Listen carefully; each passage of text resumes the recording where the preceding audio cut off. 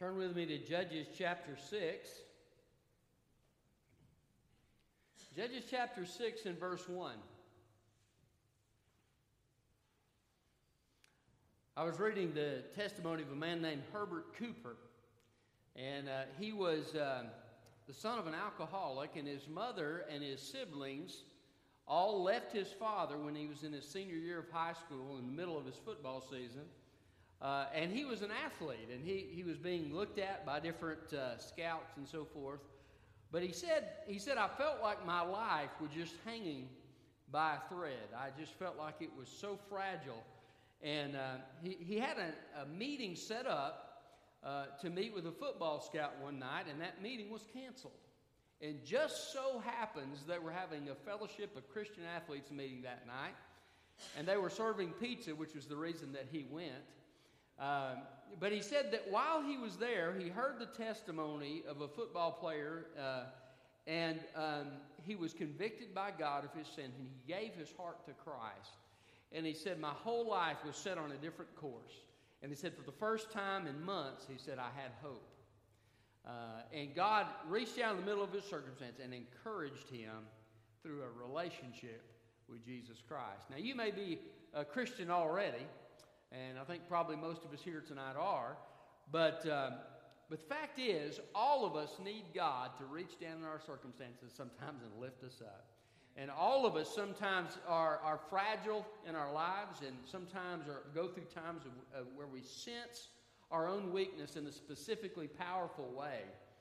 And so the scripture that we are talking about tonight is a story about just such a man who is very weak, that God chooses to be a deliverer for the people of Israel. As a matter of fact, he is so weak and he has so little self-confidence that over and over and over again in the scripture, God is encouraging him so that he'll fulfill the role that God wants him to fulfill. And as I read this past week, I was just struck by the mercy of God. You know, I might have gotten frustrated, thought, it's Gideon. I'm just tired of messing with him. When's he going to trust me? But that wasn't God's heart at all. God reaches out to him over and over again throughout this chapter and encouraging him in different ways. And we're not going to get to all of those ways, but encouraging him to fulfill the role that God has for his life. So Gideon received God's encouragement. I believe we need to receive God's encouragement on a regular basis in our life as well. The title of my message is Receiving God's Encouragement. Look at me at Judges chapter 6 and verse 1. The Israelites again did what was evil in the sight of the Lord. So the Lord handed them over to Midian 7 years, and they oppressed Israel. Because of Midian, the Israelites made hiding places for themselves in the mountains, caves, and strongholds. Whenever the Israelites planted crops, the Midianites, Amalekites, and Kedemites came and attacked them. They encamped against them and destroyed the produce of the land, even as far as Gaza. They left nothing for Israel to eat, as well as no sheep, ox, or donkey. For the Midianites came with their cattle and their tents like a great swarm of locusts. They and their camels were without number, and they entered the land to waste it. So Israel became poverty-stricken because of Midian, and the Israelites cried out to the Lord. When the Israelites cried out to him because of Midian, the Lord sent a prophet to them.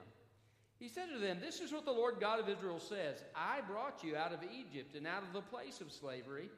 I delivered you from the power of Egypt and the power of all who oppressed you. I drove them out before you and gave you their land. I said to you, I am Yahweh, your God. Do not fear the gods of the Amorites whose land you live in, but you did not obey me."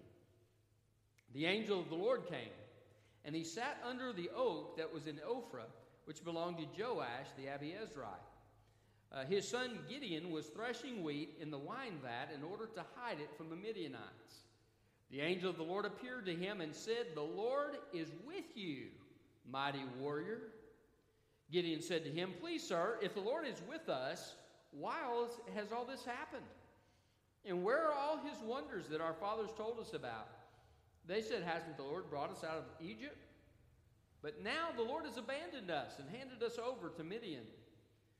The Lord turned to him and said, "Go in the strength you have and deliver Israel from the power of Midian. Am I not sending you?" He said to him, "Please, Lord, how can I deliver Israel? Look, my family is the weakest in Manasseh, and I'm the youngest in my father's house. But I will be with you," the Lord said to him.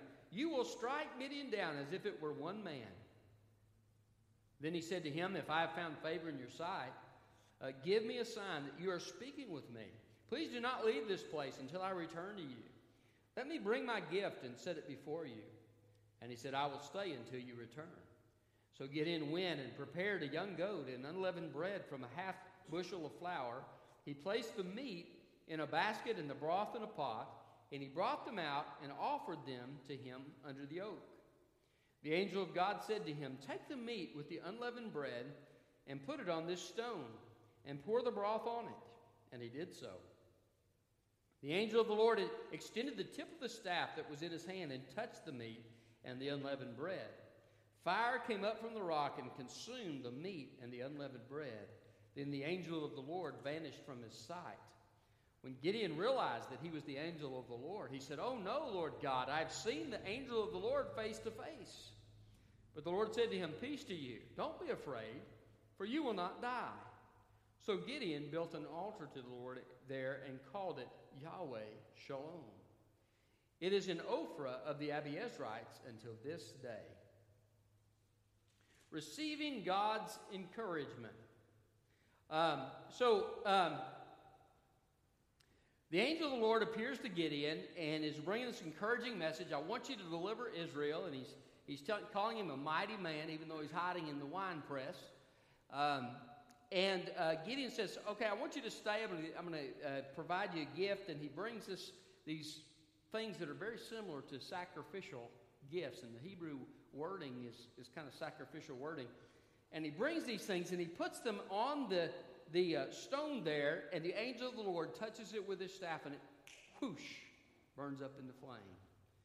And instantly the angel of the Lord disappears from his sight. What's that about? Well, the word angel, the word translated angel, is actually a word that means messenger, and it can refer to angels, it can refer to human messengers, and in this case, I believe it refers to the pre-incarnate Christ who appeared to Gideon in the scripture. And that's why he talks to Gideon, and he does these things that are very similar to sacrificial things. He's accepting the offering that Gideon's bringing him. And when Gideon sees that he disappears and everything, he realizes what's happened. He says, "Oh no, I'm going to die." Well, he doesn't think that because he's seen an angel. He thinks that because he's seen God. And so this is about Jesus himself coming to Gideon and encouraging him at his point of need. And he calls him Yahweh Shalom, or the Lord. Your translation may say the Lord our peace. The Lord, all caps, is the divine name for Yahweh, or Jehovah God.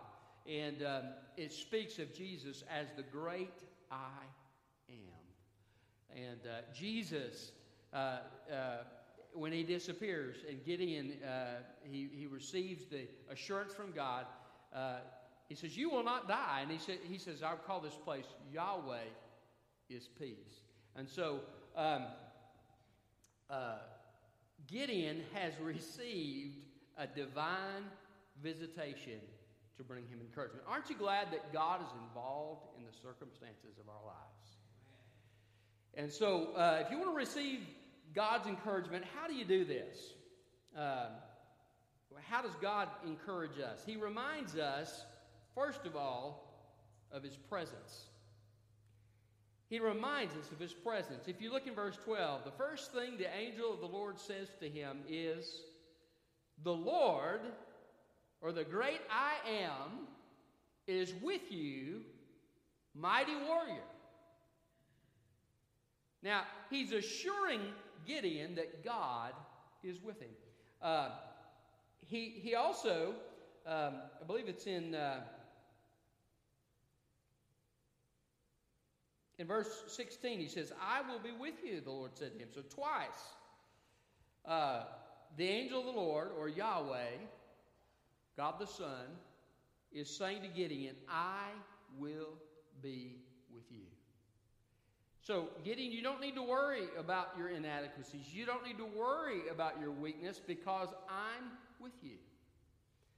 It'd be kind of like feeling inadequate to fight a group of thugs that wants to rob you, and then all of a sudden your best friend Bruce Lee shows up.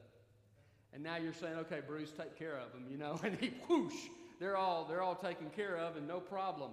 Why? Because Bruce Lee is with you and he's fighting with you, right? That's the kind of the idea. God is saying, listen, Gideon, you don't have to worry about this. I've got your back. I will take care of this. And you don't have to fret. You don't have to worry because I'm with you. You know what Jesus says to us in the New Testament? He says, make disciples of all nations and what? Lo, I am with you always, even until the end of the age. He's saying, I've got a mission for you to reach this world for Jesus Christ, to make disciples.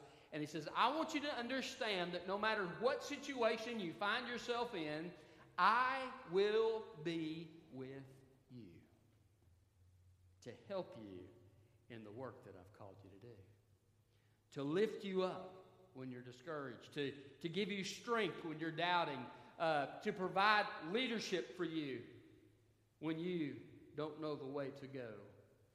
Gideon was fearful, fretful, but in all of this, God assures him and encourages him, I will be with you. And he's with us today. If you're a child of God, he has promised to never leave you or forsake you. Jesus Christ is the same yesterday, today, and forever, isn't he? He doesn't change. The same Jesus who was with Gideon will be with you today. And he'll supply what you need. So when you need encouragement, be reminded of his presence. Secondly, how does God encourage us? Not only does he remind us of his presence, but he reminds us of his power. Now, in verse 12, he calls Gideon a mighty warrior. Now, I had to struggle to keep from laughing because he's too afraid to thresh wheat out in the open where the Midianites can see him. He's afraid the Midianites are going to come down and kill him and take his stuff. And so he's hiding. And they're calling him mighty warrior. What? I'm wondering what went through Gideon's mind. He must have thought, who are you talking to? Here I am. And he even says, I'm the least in my father's house. I don't feel worthy for this. But God calls him a mighty warrior. Why? Because it wasn't his own power he was going to be fighting with. It was God's power. He says here in verse 14, go in the strength you have. What strength is that? The strength that God has provided. God has assured him of his power. Notice he had to assure him of that twice. Calls him a mighty warrior. That goes in one ear and out the other. And Gideon saying, hey, where has God been? Well, he's got with us. And he doesn't notice the fact that they've sinned against God. His own father has an altar to Baal, which you hear about later in the chapter. He doesn't focus on the sin. But where's God? And he's kind of, we heard about all these great things that God does, but where is he today? But God again assures him, go in the strength you have. Isn't that the mercy of God? God's never intimidated by our questions. He's not intimidated by our doubts. But he comes and he ministers to us and encourages us and assures us of his power. What did Jesus tell his disciples? He said, but you shall receive power after the Holy Ghost has come upon you, and you will be my witnesses to Jerusalem, Judea, Samaria, and the uttermost parts of the earth. So, if you're a child of God, the Holy Spirit has come to live within you. And if you have the Holy Spirit of God living within you, you have the power of God within you to overcome whatever you may face in your life. And whatever you may face in serving God, you have his power there to help you. God gave Gideon a specific power. It was a power to do what God had called him to do. God has given me power to do what he's called me to do. But He's not given me power to do what somebody else is supposed to do. I can't go like the world's strongest man and lift the 7,000 pounds off the ground. I'd probably break my back. I don't have the power to do that. But God has given me the power to do what He's called me to do. And the same thing is true with you. He's gifted you with spiritual gifts. He has certain roles and functions He wants you to fulfill in the body of Christ. It may be encouragement, it may be mercy, it may be intercession, whatever it is. But God has a role for you to fulfill, and He will empower you. Whatever He calls you to do in your life, He will empower you to do it. And so be encouraged by that. Somebody said once, where God guides, He provides. And that's not just in material things. He provides the power that you need to accomplish the things that He wants you to accomplish. And so His presence provides encouragement for us, and He also reminds us of His power. Trust in His power, that He will give you His power. Trust that He will be with you. But thirdly, He reminds us of His promise. He says, it's a little easier to understand in the King James, but in the Hebrew, verse 14 can be translated, "Go in the strength that you have, and you will deliver Israel." Okay? Now, a lot of translations translate it, "Go in the strength you have and deliver Israel." They take it as a command, but you could also take it as God's promise. And I think there's probably an intentional double meaning there, in that I want you to go deliver them, but also you will deliver them because I've empowered you. You have the strength to do it. You will deliver them. And God has given him His promise.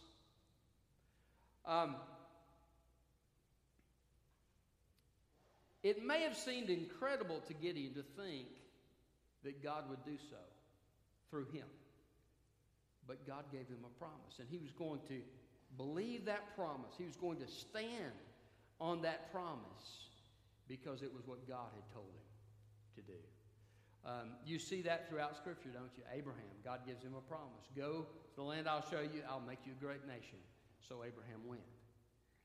Then, later on, years later, God has expanded that promise and given him other promises to go along with it. But the promised son that God had promised him, Isaac, God says, I want you to take him up to this mountain and offer him as a sacrifice. Talk about confused. I would have been so confused by that. Well, Lord, I thought he was the promised one, you know, and not to mention the fact that this was before they had the laws about child sacrifice. You don't have child sacrifice in Deuteronomy. But God told Abraham to go offer him as a sacrifice. And Hebrews tells us that Abraham believed that God, if necessary, could raise his son from the dead to fulfill the promise. Now, that's some faith. He believed the promise of God. And he held the knife up to sacrifice and kill his son, and God said, wait. Now I know that your heart is surrendered to me. And God provided the ram in the bushes so that there would be a substitute, and it became a great picture of Christ. But Abraham believed God's promise. God told David. David was preparing to build a house for the Lord, a temple. And God said, what house will you build for me? You can't build a house that can contain me. And he said, besides, you're a man of blood. Your son is going to build the house for me. But don't think that I dwell just in mere houses. I'm bigger than that. He'll build the house. And so the Bible says that David believed the promise of God, and he made preparation. He bought all the materials. He had it all organized. He brought his son aside. He said, okay, now Solomon, here's how you do it. You know, and he told him all the steps that he would need to take, and he believed the promise of God. He also believed in the promised Messiah that was to come, that God had said would come as his descendant ultimately in his life. And so over and over again you see the promises of God. As Christians, we have a lot of promises that God has given us. One that I love, I talked about this morning. If you confess with your mouth Jesus is Lord and believe in your heart that God raised him from the dead, you'll be saved. A few verses later, Whosoever shall call on the name of the Lord shall be saved. Hallelujah. Those are some great promises. I will never leave you or forsake you is a great promise. Ask for wisdom and I'll give it is a great promise.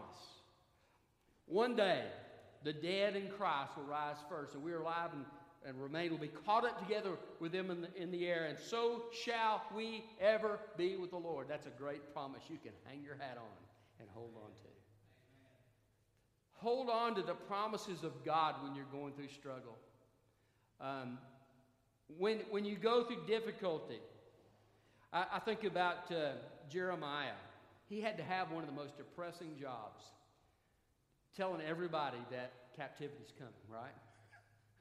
You got, oh, here he comes again, this naysayer, and, you know, he never has anything positive to say. Well, he eventually did, you know, but that was after everything had gone haywire in the nation. And Jeremiah is still prophesying for God. He's bound in the courtyard of the king because he said some stuff the king didn't like. And he's prophesying to the people that are gathered around him about what is going to take place. And he says, you see, by this time the Babylonian armies are around the city of Jerusalem. And all that they could see as they looked out from the city walls was devastation, because every single city in Judah had been destroyed and only Jerusalem was left. The land had been ravaged, and much like in Gideon's case, the land was ravaged and it was barren and bleak, and it all looked hopeless. But in the middle of all this, God tells Jeremiah, purchase the field from your uncle. And Jeremiah's probably shaking his head. I just imagining this. It doesn't say this in the Bible, but what? Purchase a field from your uncle. Well, why is that, God? Because I'm going to bring people back to this land, and once again, they're going to buy and sell. And I'm going to restore my people to their homeland. And not only that, Jeremiah, but also I'm going to change their heart. And he does that through Jesus Christ. Jeremiah held on to the promise of God in the midst of all that took place, and ultimately in the captivity and he didn't go into captivity, but he went with the ones that had been left there, the poorest people of the land. He went with them. After he told them not to go to Egypt, they decided to go to Egypt anyway. God said, go with them. But, you know, he held on to the promise of God. How do you get through these times in life that you don't understand? Hold on to the promises of God. Daniel is in this foreign palace, and he says, Lord, you remember that promise that you made through Jeremiah, and you made through Isaiah, and all these situations. Lord, you remember the promise. You said after 70 years of captivity, you would send us back home. Lord, I'm asking you to do that. And what does God do? He keeps his promise, right? But Daniel is holding on. The whole time he's in Babylon, he's holding on to the promise of God. See, that's how you get through the difficult times of life. But God gives us his promise. That's one way he encourages us. And so read those promises. Sometimes, if you're like me and you're really struggling and you're really at a low place, you may have to say to God, Lord, help me to believe your promise. Kind of like we talked about this morning. I believe, Lord, help my unbelief. Help me to trust this and truly believe it from my heart. But hold on to those promises, because it will sustain you in difficult times. Receiving God's encouragement. How does God encourage us? He reminds us of his presence, of his power, of his promise, of his place. Verse 14c, the last part of verse 14. Am I not sending you? Where did Gideon want to stay? Probably in the wine press, right? I don't want to go out. I certainly don't want to go fight the Midianites. That's a suicide attempt. But God said, I'm sending you. And if I send you to a place, I'm going to go there with you. And I'm going to take care of you in that place. And I have a specific mission that I want you to fulfill. Did you know that we are in the places that God wants us to be for a reason? The fact that you're here tonight, I believe, is by divine appointment. Jonah was being disobedient to God, And he's out on a ship. But did you know that God is sovereign even over our disobedience? What happened on the ship? Well, Jonah's asleep, and they're all talking, what are we going to do? Let's pray to our gods. And finally somebody finds Jonah asleep. What are you doing? We're dying here. Come on, pray to your God. And he says, they asked him, what God do you serve? He says, well, I serve the God that made the heavens and the ocean, the seas, and all that is. And then they got really scared. And Jonah says, I'm the reason that this is happening. And so after a while, they chunked Jonah in the ocean. And immediately, the storm stops. And the Bible says everybody on the boat feared greatly and worshiped the God of heaven. Can I tell you something? God had a purpose for Jonah. Even in his rebellion, he was on that boat for a reason. And he became a witness for God. And then he went where God told him to go originally. And God had a purpose for him at that place. He really didn't like the purpose. But God fulfilled the purpose that he had in Jonah's life.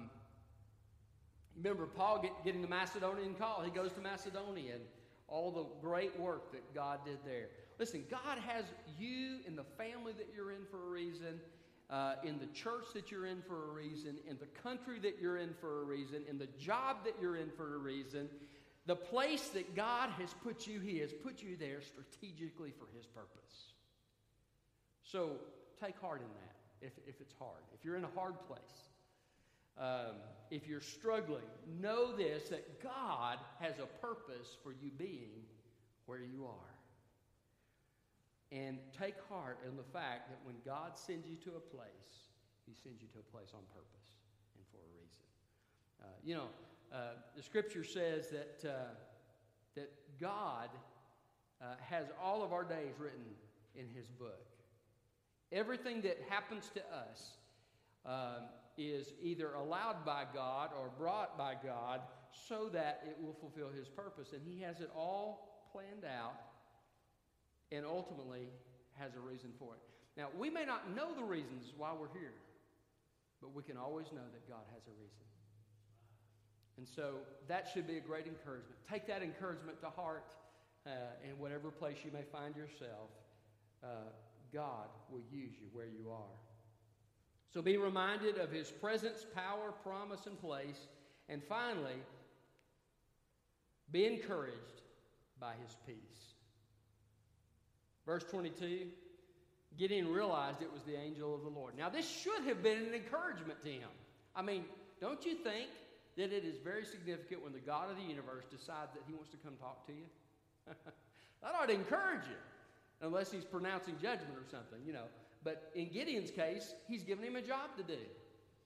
And God says, Gideon, you're so important to me that I'm not just going to send a messenger to you. I am going to send my own son to talk to you. That should have been a great encouragement to Gideon. But he's so weak and fearful and so forth that oh no, I'm going to die now, All of the encouragement is forgotten. Isn't that like how we are sometimes? You ever had God speak to you in your quiet time? Maybe multiple days in your quiet time when you're going through a difficult time, and then something else happens, and all the encouragement you forget, and you're right back in the same place of worry. That's where Gideon is. He's forgotten it all. But look what God says to him in verse 23. Peace to you. Don't be afraid, for you will not die. So Gideon built an altar to the Lord there and called it Yahweh Shalom. Shalom is the greeting the Jewish people give each other, and it means peace. It means well-being. That God is our peace. One scripture says, Thou wilt keep him in perfect peace whose mind is stayed on you, for he trusts in you. And what was the purpose of God sending his son to speak to Gideon?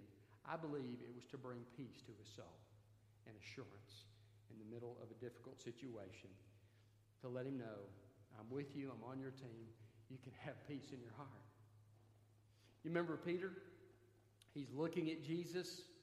He's doing something none of us have ever done besides Jesus, who's walking across the water. And I won't try to walk out across this air. But, he's looking at Jesus, and as long as he looks at Jesus, he's doing okay. And when he takes his eyes off, he begins to sink. God wants us to have His peace. And so when He speaks to you in your life, and when He reminds you of His blessing, and isn't it true that because of Jesus Christ, we have peace? What does the Scripture say?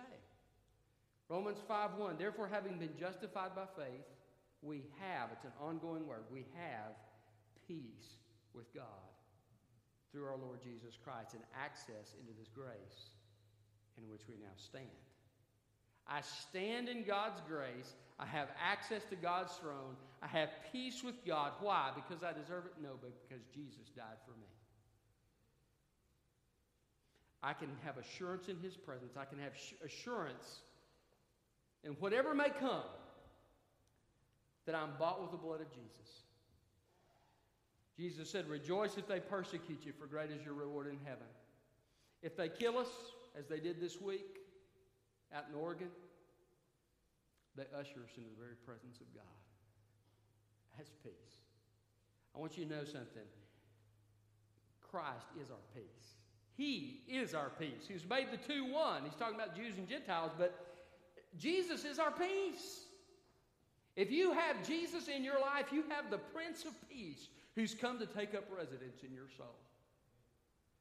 The Scripture says that when we cast our cares on Him and we thank Him, that the peace of God that passes all understanding will keep our hearts and minds in Christ Jesus.